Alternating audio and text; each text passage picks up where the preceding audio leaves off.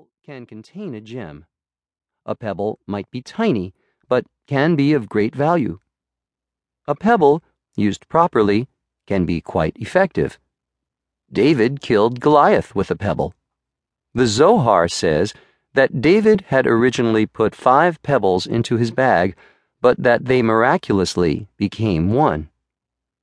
The pebbles in parts 1 through 6 of this book are all from unpublished sources. The pebbles in this book were found in the following places. Conversations. Over the years, I estimate that I have had over 100 conversations with Rabbi Steinsaltz. Sometimes I recorded the conversations and transcribed them, but most of the time I made it my business, as soon as I left a conversation, to call one or more of my children and tell them every detail.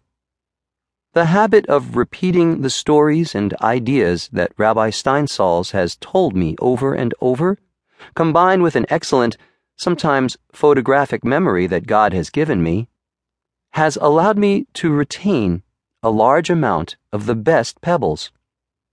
I have also sat in on some conversations Rabbi Steinsaltz had with others, and these conversations also became a part of the material available for this book. Rabbi Steve Shaw. Steve was instrumental in helping Rabbi Steinsaltz launch his publishing and teaching activities in the United States more than 30 years ago.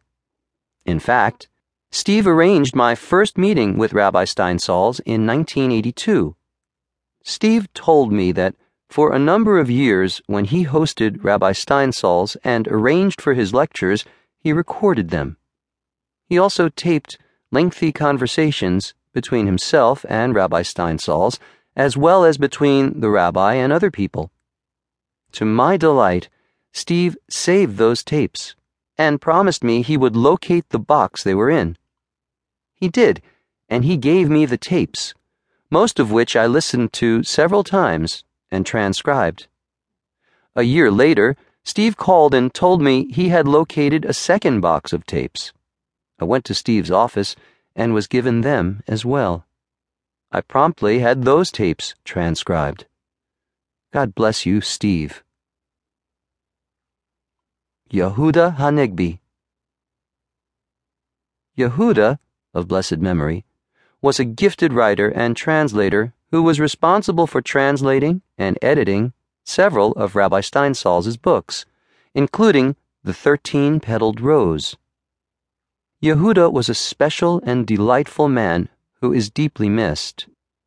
During the years we were in contact, he gave me copies of raw translated transcripts of a number of Rabbi Steinsaltz's classes. Some of these transcripts, in edited form, made their way into a few of Rabbi Steinsaltz's published books. Yehudit Shabta. For many years, Yehudit worked with Rabbi Steinsaltz as his personal secretary, assistant, translator, and general supporter. A few times over the years, Yehudit, having great compassion for my thirst for Rabbi Steinsaltz's teachings, has sent me unpublished essays as well as essays published in obscure, now out-of-print publications. Journalist interviews. A number of times, I have had the responsibility of escorting Rabbi Steinsaltz to be interviewed by a journalist or group of journalists. During the period when the first volumes of the English translation of the Steinsaltz Talmud were published, Rabbi Steinsaltz was particularly busy with journalists from all over, including People magazine, The Washington Post, National Public Radio, and Good Morning America, to name a few.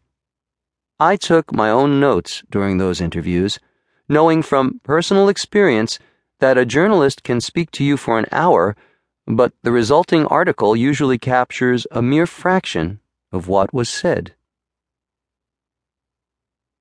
The cutting room floor.